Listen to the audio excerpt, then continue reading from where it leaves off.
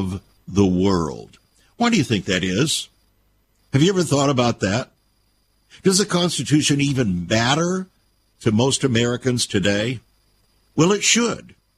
In fact, if it were not for the Constitution, we would not have the government that we have.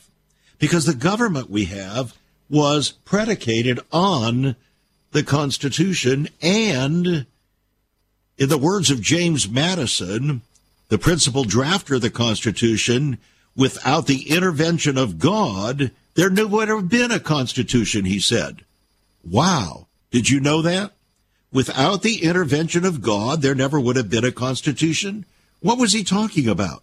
And why is it that there are so many others that want to intervene with the Constitution and change it?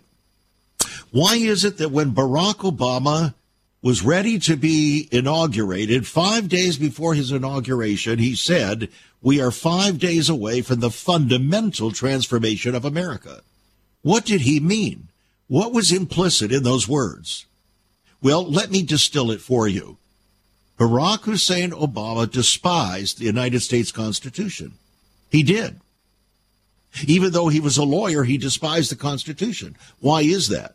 Because he was, shall we say, deeply enmeshed in a communistic form of thinking. That's exactly correct. And those he associated with were. They were against the United States government. They did not like it. They did not like the Constitution. In fact, Barack Obama said that he thought the Constitution should be fundamentally changed. He was offended by the fact that the Constitution limited the power of government and gave the majority of the power to the people and to the states. He thought it should be just the opposite, that the government should be given all the power and a few rights left to the citizens and the states. Exactly the reverse of the Constitution that was given to us. So the Constitution has been, shall we say, under the gun now for quite some period of time. There are those that would like to totally eradicate it. There were those that would like to take away the Bill of Rights. They don't want you to have the Bill of Rights. They believe that rights are given by governments, not by God. Yet the fundamental belief of the founders of this country in giving us the Constitution was that rights are given by God and they're therefore inalienable. And that's why it was written in our Declaration of Independence. Inalienable rights, rights that could not be taken away by government because they are given by God. And so today, as we remember the signing of that Constitution and we take a look in practical ways at its import for us, both historically and presently, I hope you'll stay tuned, friends, because we must remember. A nation that does not remember what it was, does not know what it is, or even what it's trying to do, said one of our presidents, and that's where we are today. The majority of our young people have no clue about the Constitution, and they don't care. Just listen to the man on the street interviews. They don't care. Why don't they care? Well, one of the reasons they don't care is because they've been inculcated in our schools, our universities and colleges with everything that is contrary to the spirit of the Constitution, contrary to the spirit of our government, and therefore is designed to create a spiritual insurrection against our government and the Constitution. You can use the word insurrection all you want, but in reality, that is what's being created in our schools, colleges, and universities, a spiritual insurrection, not only against the government provided to us by the Constitution, but even the more so, the government provided to us under God. A rebellion against God himself. So I'm glad that you've joined us. It's Conversation with Ever-Increasing Conviction, talk that transforms. And I hope you'll stay tuned because you're going to hear a lot of things that perhaps you've never heard. And I think it's going to tie some things together for you that are going to be encouraging and strengthening to you. But at the moment of despair and seeming hopelessness there in Philadelphia, as the founders, without any air conditioning, had gone through the seething heat of a Philadelphia summer to try to hammer out a constitution, at that moment of seeming hopelessness, that nothing seems to be able to be done, Benjamin Franklin, the elder statesman, who wasn't known for his spirituality particularly, rose up and he addressed the president of the convention, George Washington, and he said, Mr. President, in this situation of this assembly, groping, as it were, in the dark to find political truth and scarce able to distinguish it when presented to us, how has it happened, sir, that we have not hitherto once thought of humbly applying to the Father of lights to illuminate our understanding? In the beginning of the contest with Great Britain, when we were sensible of danger, we had daily prayer in this room for the divine protection. Our prayers, sir, were heard, and they were graciously answered. And have we forgotten this powerful friend, or do we imagine we no longer need his assistance? I've lived, sir, a long time, and the longer I live, the more convincing proofs I see of this truth, that God governs in the affairs of men. Wow. Benjamin Franklin. Does God still govern in the affairs of men, friends? You would wonder.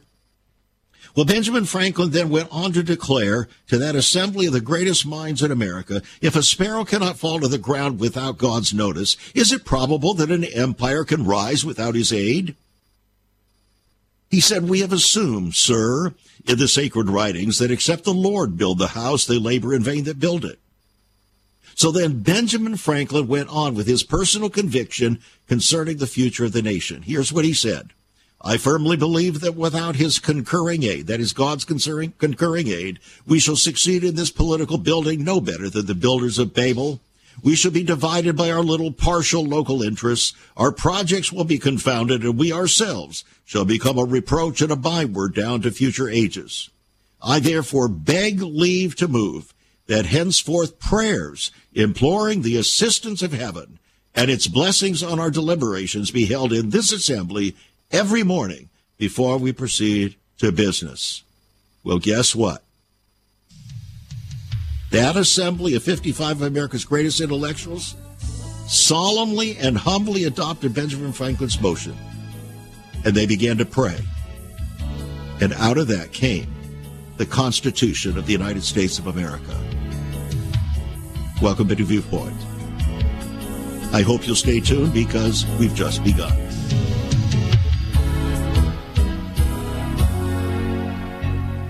Once upon a time, children could pray and read their Bibles in school. Divorces were practically unknown, as was child abuse. In our once great America, virginity and chastity were popular virtues and homosexuality was an abomination. So what happened in just one generation? Hi, I'm Chuck Crismier, and I urge you to join me daily on Viewpoint, where we discuss the most challenging issues touching our hearts and homes. Could America's moral slide relate to the Fourth Commandment? Listen to Viewpoint on this radio station or anytime at saveus.org.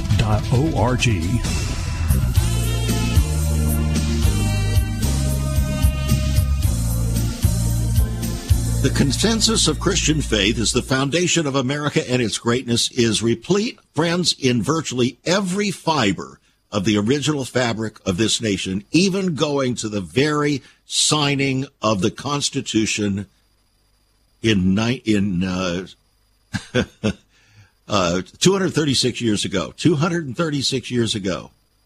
And so, when George Washington, in his farewell address, stated, reason and experience both forbid us to expect that national morality can prevail in the exclusion of religious principle, he was right. That legacy was confirmed and at the same time reiterated when we officially adopted as our national motto, in God we trust. And then our Pledge of Allegiance to the flag was officially changed in 1954 by an act of Congress adding the words, one nation under God. That happened when I was 9 years of age. But in this last generation, friends, it seems, in fact, the last two generations, it seems we've forgotten that divine friend that Benjamin Franklin talked about, upon whose power and guidance our forefathers relied, even in establishing the Constitution. So this shift from dependence upon our Maker to reliance upon ourselves seems to have undermined the very foundations of this great American house. So the foundations are cracking. We see it, we hear it, and America is clearly slipping off its foundation. Even secular observers have joined in identifying the frightening picture before us. So I want to share with you some national headlines that occurred before the 1992 presidential election. That was 32 years ago. 32 years ago, the year before we formed Save America Ministries, and the very year that the Lord spoke to my heart as a practicing trial attorney, son, you've been pleading the cause of men long enough. I want you to plead my cause in the land. So here's what Newsweek said, March 2nd, 1992. It was the headline, How Our American Dream Unraveled. Then on January 13th, 1992, Newsweek also declared the glooming of America. On March 2nd, 1992, Newsweek also declared we believed that prosperity would create the good society. We were wrong. On February 3rd, 1992, Time magazine declared the fraying of America. On January 21st, 1992, the Associated Press declared if America doesn't watch out, it's going to be judged as finished by the world. On April 27th, 1992, Time magazine said voters are demanding of their leaders the personal futures they decreasingly demand of themselves. And finally, on March 2nd, 1992, Newsweek declared we unwittingly adopted a view of human nature that assumed spiritual needs could ultimately be satisfied with material goods. Well, that gives you a clue, friends, and that was 32 years ago. Where are we today? What should we be looking at today? You see, as the scripture said, if the foundations be destroyed, what can the righteous do? So that is the question. What can the righteous do? Yesterday on this program, our guest told us some things that the righteous can do amid the very trials and tribulations that we're now experiencing. Every day on this program, we bring to you direction as to what the righteous can do and should do. That's what we do. This is not an information-based program. It's a transformation-based program. In other words, as someone has said from the very beginning, you cannot listen to Viewpoint long and not be changed. Why is that? Because you have to make decisions. We present things in such a way that you have to decide what you're going to do. Am I going to accept or reject? Am I going to obey or disobey? Am I going to rebel or am I going to embrace what God is saying? The choice is mine. The choice is yours. And the choice is ours every single day and sometimes many times a day, isn't it? You know that. We all know that. But the problem is that the majority of professing Christians don't quite get it. Just don't get it. We think we have a Sunday morning churchianity mentality, as if somehow by walking into a building called a church building on a Sunday morning or whatever it is you worship, that's what God was looking for. No, he's looking for a life. He's looking for a life that resembles, that models itself after his only begotten Son, Jesus Christ. As Jesus said, if they persecuted me, they're going to persecute you. Why do you think you should be any different than your Lord? Why in the world would anybody persecute you if you're not doing the Father's will? If you're not walking the way Jesus did and his apostles, why would they want to persecute you? There would be no reason to persecute you, right? So, Jesus wants us to emulate him. He wants us to follow in his steps in every possible way. And the Constitution, while it is not a spiritual document in and of itself, is an expression, it's a framework to protect and preserve the ability of we, the people, to live out the original vision of this country. What was the original vision of the country? It was established by the Pilgrims and the Puritans in 1630 and 1620. In fact, John Winthrop, a 40-year-old attorney, bringing over 4 boatloads of Puritans before they landed because they had landed outside the Virginia Charter, he penned a kind of constitution. It was a spiritual constitution. It was called a model of Christian charity. That model of Christian charity is in the back, the appendix of my book, Renewing the Soul of America. It is so important that some historians have said it is perhaps the best expression of what America was to be and become. It was that vision that the Constitution was intended to protect. His words remain a model of what life in America was meant to be. And I urge you to get a copy of the book, Renewing the Soul of America. One person at a time, beginning with you. And what's wonderful today is that during the month of September, that book and almost all of our books, that is, my personal books, are available to you at the amazing discounted price of only $10 each. We've never done anything like this before. And the reason we're doing this is because we need to get these messages out as rapidly and as broadly as possible. We want to make it possible for you to be able to get multiple copies so that you can give them out to your friends, your relatives, your pastor, your parachurch leaders, whatever it is, people you care about. Maybe your boss. Who knows? Let the Lord lead you. But I tell you, you're going to be greatly encouraged and strengthened in the reading of this book. That's why 38 national Christian leaders endorsed it. They said it was very different than any other book written in our time concerning our country. It's life-changing.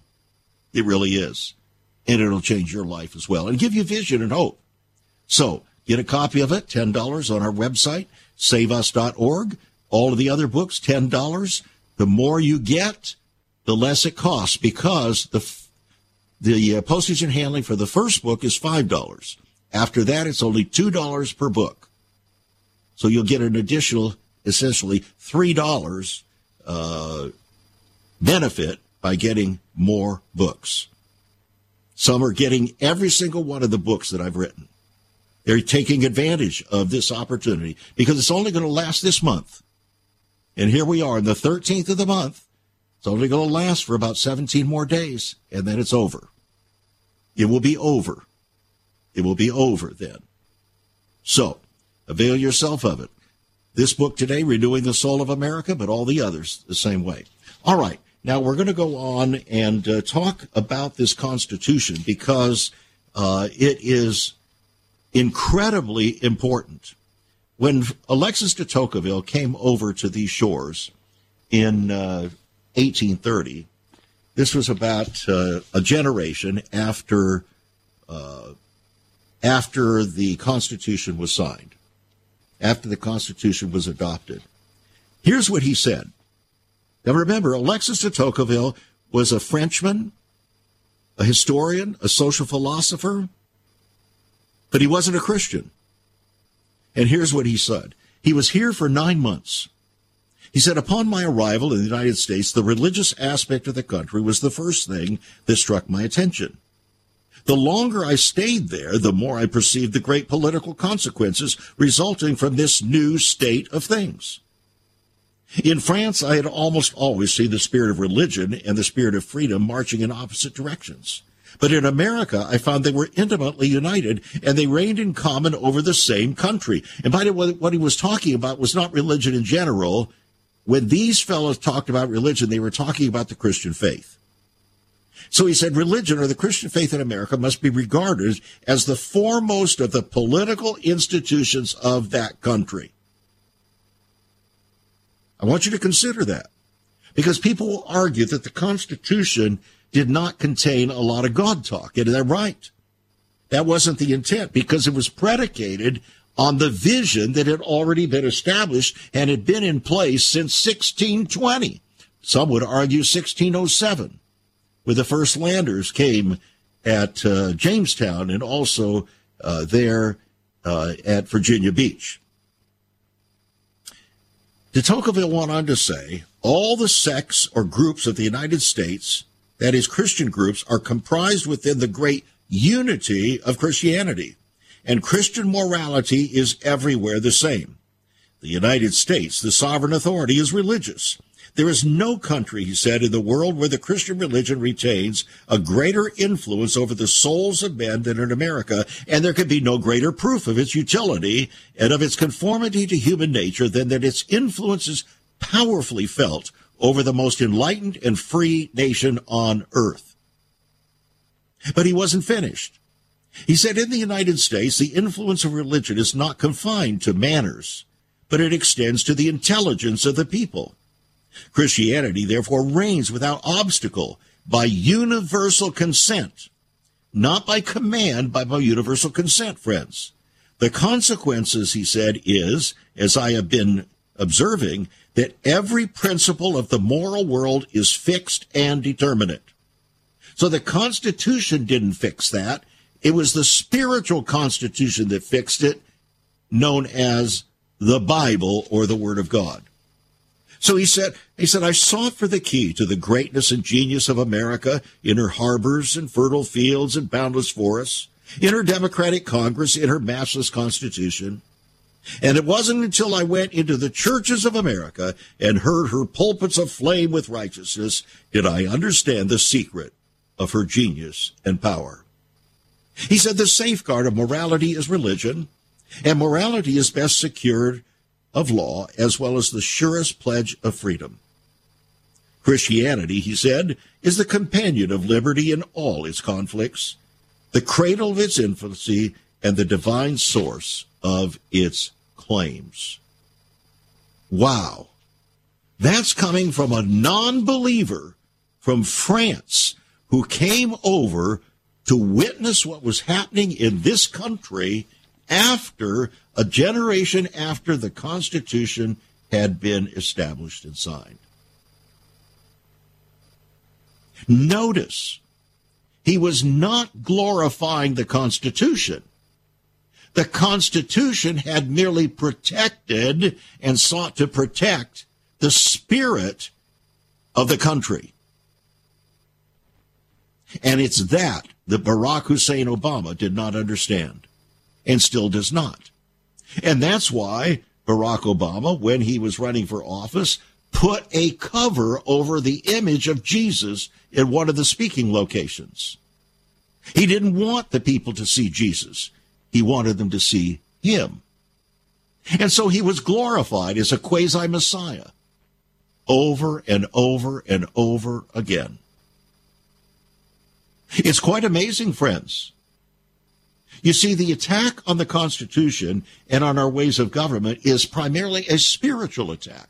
It may take the form of law. It may take the form of legal attacks and all kinds of cancel culture and all of the things that are going on to bring chaos into our country today.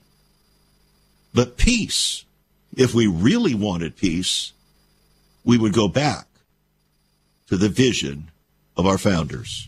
And our founders were not George Washington and Benjamin Franklin, so to speak. The real founders were William Bradford and John Winthrop, the leaders of the Pilgrims and the Puritans, and also the leaders there at 1607 at Berkeley 100 and so on. We're going to be back with this. Stay tuned, friends. We're still not finished. There is so much more about Chuck Crismier and Save America Ministries on our website, saveus.org. For example, under the marriage section, God has marriage on his mind. Chuck has some great resources to strengthen your marriage. First off, a fact sheet on the state of the marital union, a fact sheet on the state of ministry, marriage, and morals. SaveUS.org. Marriage, divorce, and remarriage. What does the Bible really teach about this? Find all of this at SaveUS.org. Also, a letter to pastors, the Hosea Project, SaveUS.org, and many more resources to strengthen your marriage. It's all on Chuck's website, SaveUS.org. Again, you can listen to Chuck's Viewpoint broadcast live and archived Save America Ministries website at saveus.org.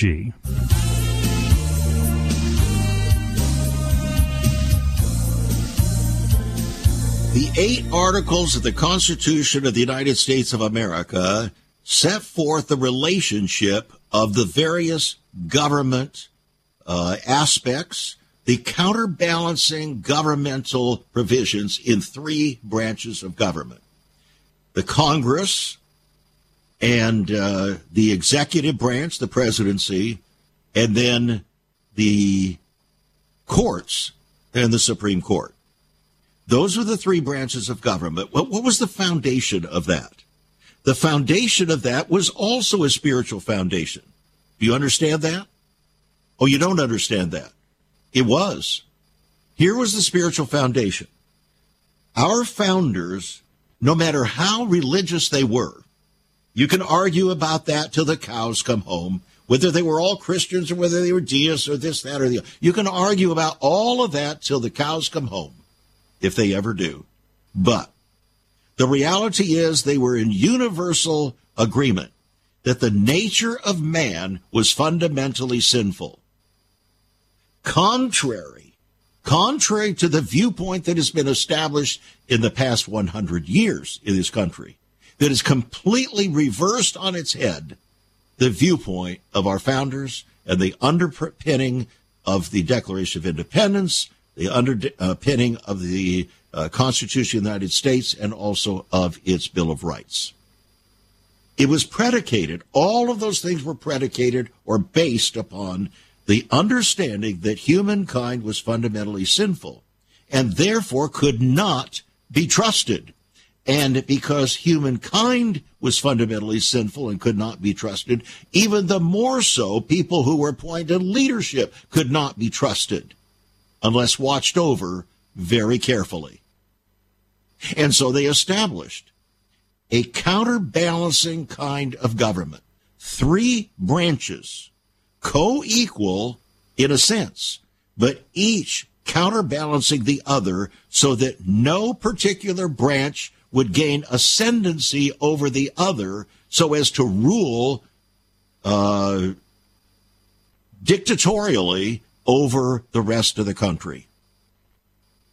Now we have tensions, huge tensions going on right now. Whether the Supreme Court will rule, whether the Congress will rule, whether the executive branch will rule. And the executive branch over the past many years, in fact decades, has tried to usurp more and more authority from the Congress. It's unfortunate, but that's what happened.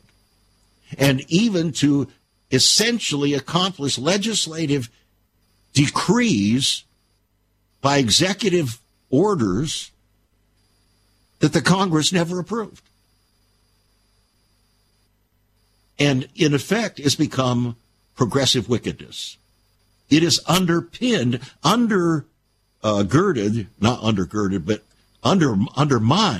the very foundational purposes of the Constitution. Now, the Constitution is not to be deified. It's not to be idolized, but it is to be revered.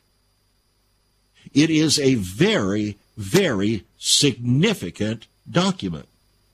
So when Benjamin Franklin talked about how they came together and prayed because they couldn't accomplish anything there in that hot Philadelphia summer. So they did pray, and out of that came agreement. And it should not be a surprise to us that one of the leaders actually came out and said that without God, there never would have been a Constitution. Without God, there never would have been a Constitution. Wow, that's quite a statement. Now let's talk about how this Constitution got into writing, because they had to piece this thing together, you know. And so the Constitution consists of 4,440 words. And here's how it happened. The convention handed all of these documents to a fellow by the name of Challis. Shallus, S-H-A-L-L-U-S. Jacob Shallus. He was an ordinary American citizen, son of a German immigrant to Philadelphia. He had been a soldier, a patriot, father of 8, and at the time of the Constitutional Convention, he was assistant clerk to the Pennsylvania General Assembly. Apparently he had fantastic handwriting. So the convention handed him all of these different documents that they'd been working on, and they gave him 40 hours to transfer to 4 sheets of parchment those 4,400 words, for which the payment was only $30. When you look at that fantastic writing, it's hard to believe that any human being did it. But then again, it was very hard for Alexis de Tocqueville to look at America and believe that any human being had put this together. In fact, it was very hard for, Alexander Hamilton to believe that this Constitution had come together but for God. In Ghana, they have a phrase for that. It's called Jinami, but God, or but for God. And so we have this Constitution, but it's as if we don't much care anymore. Why don't we care? That's a good question. Why don't we care? Now, I'm going to give you an illustration of something that just came out today that tells you why the Constitution might be more applicable than you might think. And it remains to be seen how the Constitution would impinge upon what I'm about to read to you. But here it is. U.S. spy agencies invest $22 million in smart clothing that can monitor you secretly and surveil anyone nearby. Now, does this have anything to do with the Constitution, or does the Constitution have anything to do with this? I'm going to leave that an open question for you as we go through this article, and then if you haven't figured it out, I'm going to tell you exactly how it fits. A research operation for the U.S. intelligence community is developing clothing with the capability to monitor and record its wearer and his or her surroundings.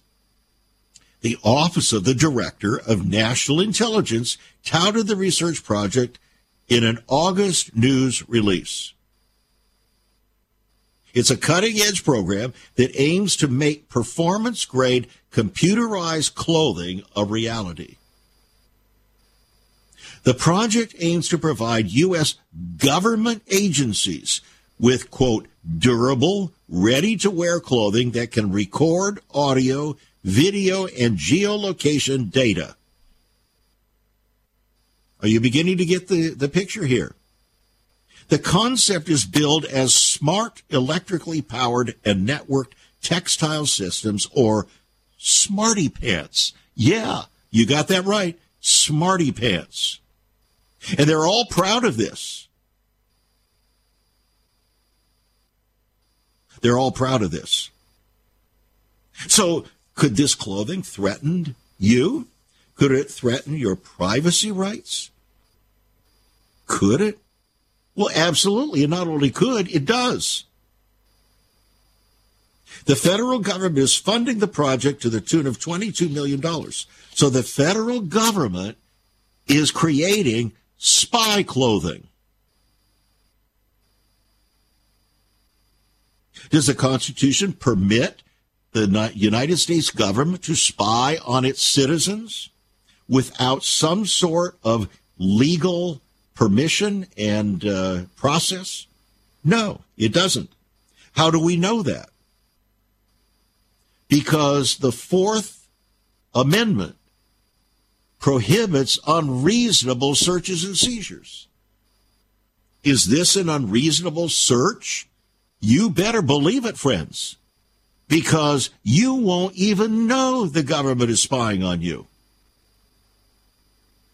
through the clothes that they have created for you to wear so that they can spy on you. Now, they're going to be able to go to a secret court somewhere and get permission to create this kind of clothing? And if so, what would be the basis for it? Can you see why we have the Fourth Amendment? The Constitution, friends, is really, really practical and applicable. It's amazing how it has endured. And you know what?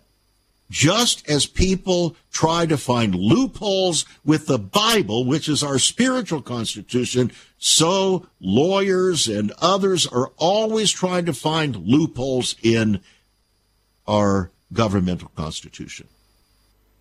They're not interested in obeying the law. They're interested in finding ways not to obey the law and pretend to obey the law at the same time. In other words, to skate as close as possible to the edge and still saying they're constitutional and obeying the law. Are you beginning to get the sense that if we're not interested in obeying God's Constitution, which is the Scriptures, then how in the world can we expect the nation to obey its own Constitution? Because God's Constitution supersedes the American Constitution.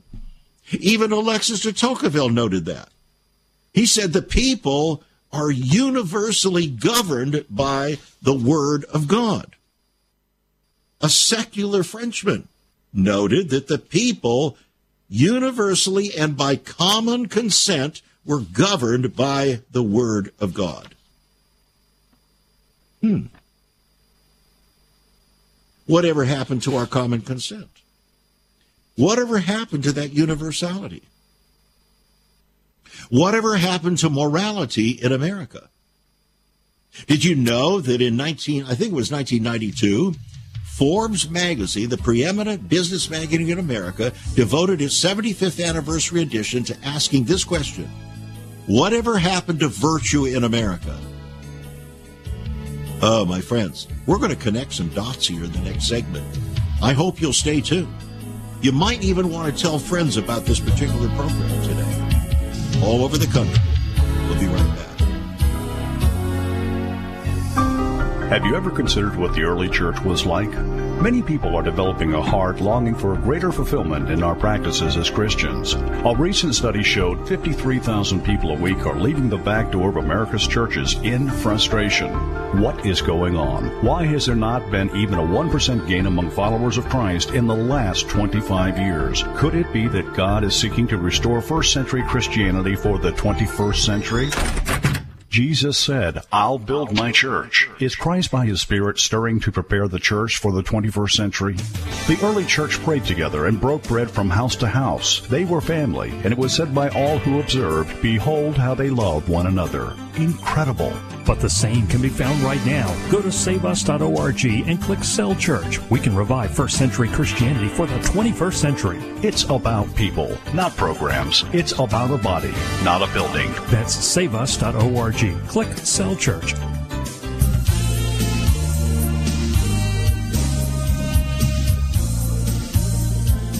Again, I welcome you back to Viewpoint. I'm Chuck Crismier. I want to make available to you today, again, my book, Renewing the Soul of America, one person at a time, beginning with you. 38 national Christian leaders endorse this book. It is the most practical, personal book you will ever read, probably, concerning our country and any reasonable effect as a follower of Jesus Christ you can make in this country. That's why 38 national Christian leaders endorsed it. They said it was different than anything else out there. And it's yours. It's yours for $10. It's a $17 book. Yours for $10. We have never offered all of my books for $10. Never. But during the month of September, we're doing that. I think with only 2 exceptions, but you'll have to go to the website to find out.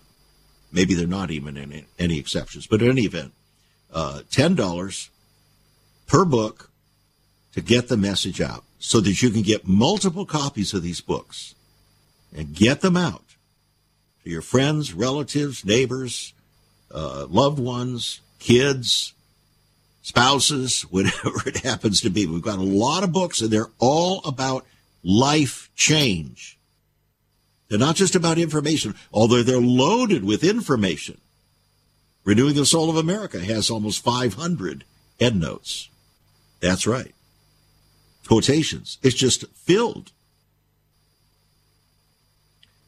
And that's why pastors all over the country have used this book.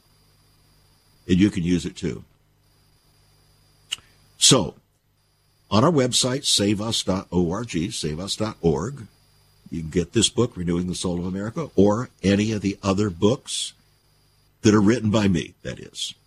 And the first book will be $5 postage and handling, and any successive book will be $2 postage and handling. Okay? Now, we move from there, and you'll recall that we were talking as we wrapped up the last segment about Forbes magazine, 1992 edition, the 75th anniversary edition of Business Magazine, saying, whatever happened to virtue in America? 1992 was a fulcrum moment for America heading into 1993, and I believe that's the reason why the Holy Spirit spoke to my heart at the height of my law practice there in California, saying, son, you've been pleading the cause of men long enough. I want you to plead my cause in the land as a voice to the church, declaring vision for the nation in America's greatest crisis hour here on the near edge of the second coming. I said, yes, sir. We formed Save America Ministries, and no sooner had we done that, but the Lord said, okay, up and out of here, you're going to sell everything you have, your law practice, everything you have, and you're going to go to the birthplace of the nation, and I'll tell you what to do. And we did. And starting on May 7th, 1995, we launched this radio program, which has been on the air now for 28 and a half years, confronting the deepest issues of America's heart and home from God's eternal perspective, preparing the way of the Lord for history's final hour. I hope you've decided to become a partner with us. I hope you have. Because this is an opportunity for you to really make a difference. You can't get on the air, most likely. It's very hard to do that. Maybe you haven't been ordained to write books and so on. But you can be a messenger, an ambassador, by joining with us in that regard. Ask the Lord if he would have you to become a partner with us. And then don't delay. Don't be a hearer of the word and deceive your own self by not doing anything about it. Let's get on board, friends. Go to the website, saveus.org. Make your donation there. Call us, 1-800-SAVE-USA. Write to us. Save America Ministries, P.O. Box 70879, Richmond, Virginia, 23255.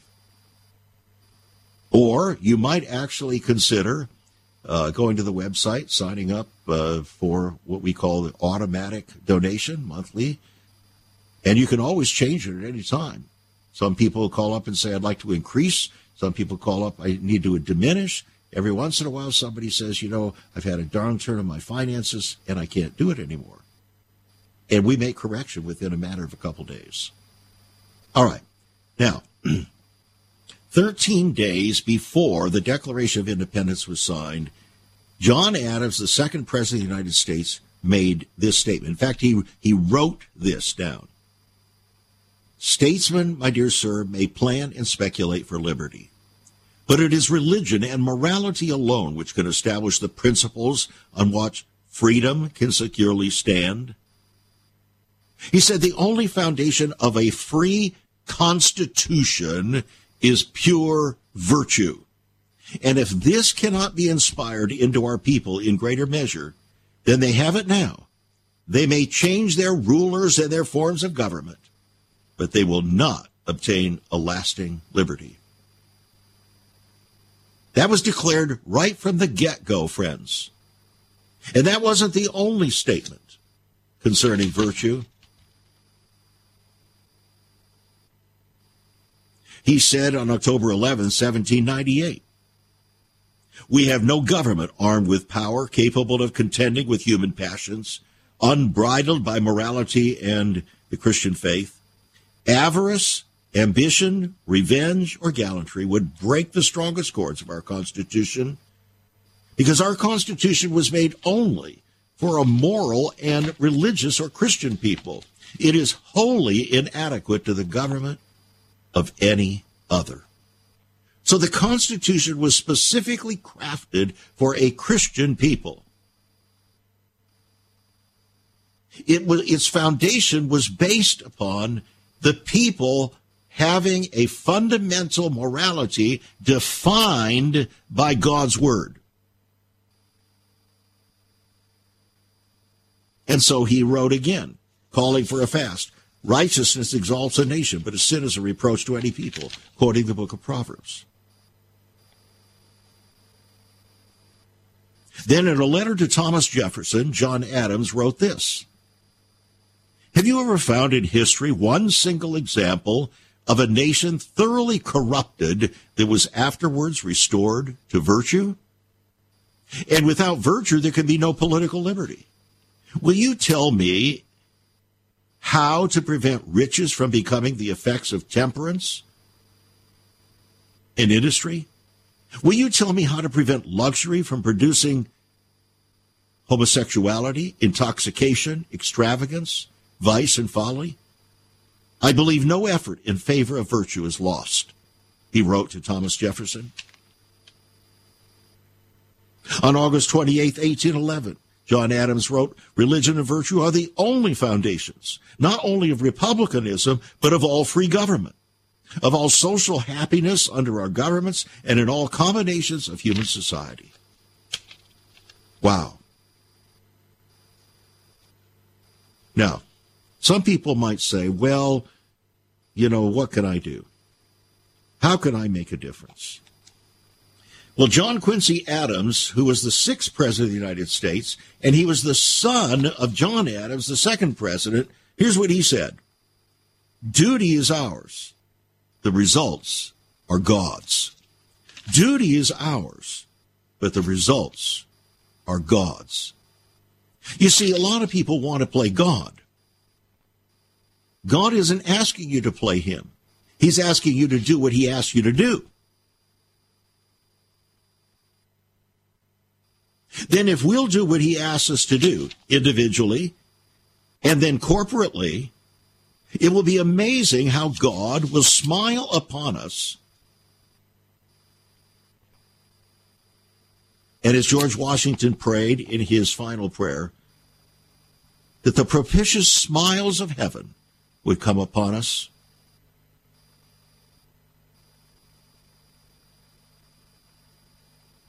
Is that what we want? If that's what you want, friends, you and I must be doers of the word and not hearers only. We can't continue to play this game of do-si-do.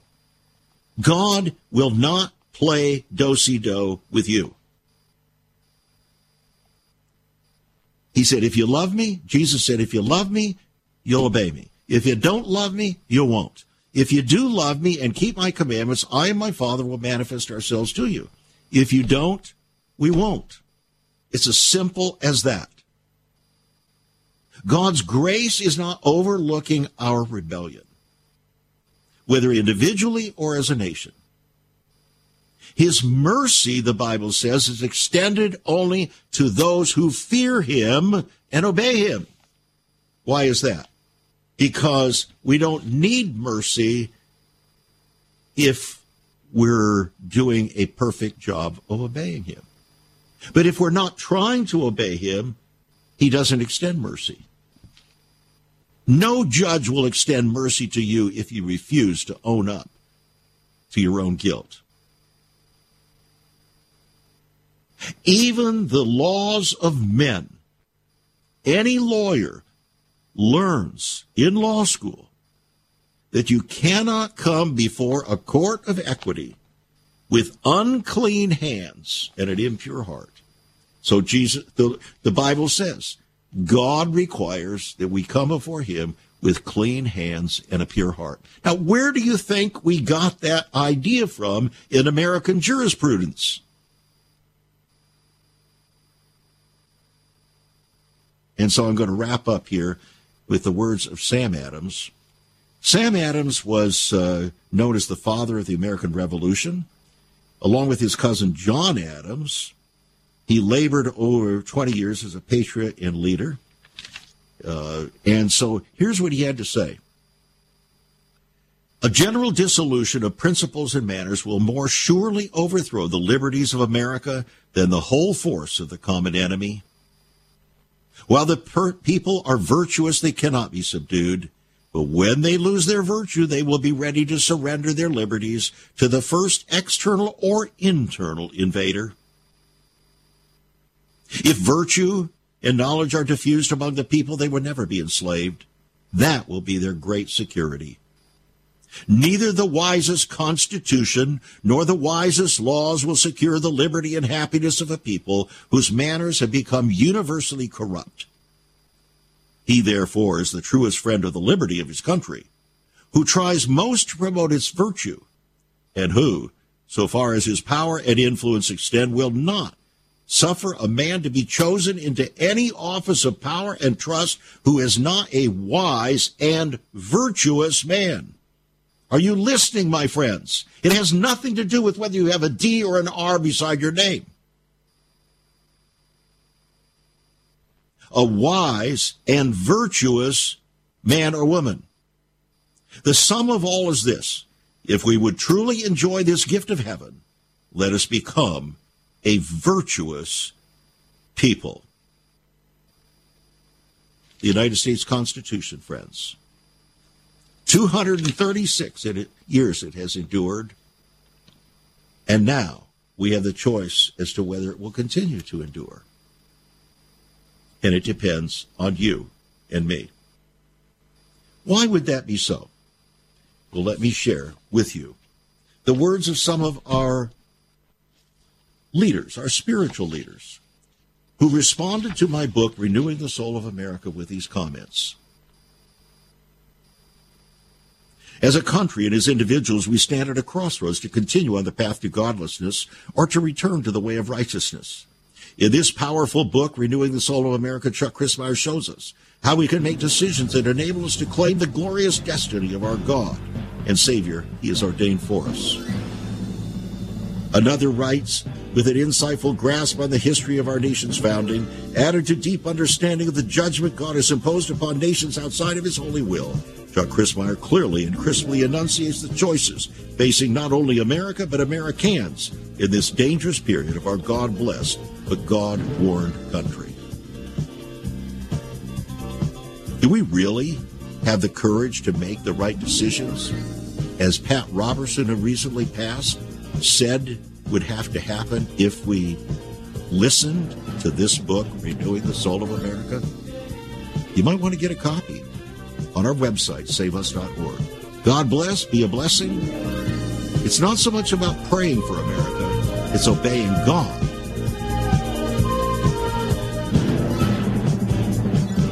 You've been listening to Viewpoint with Chuck Crismier. Viewpoint is supported by the faithful gifts of our listeners. Let me urge you to become a partner with Chuck as a voice to the church declaring vision for the nation. Join us again next time on Viewpoint as we confront the issues of America's heart and home.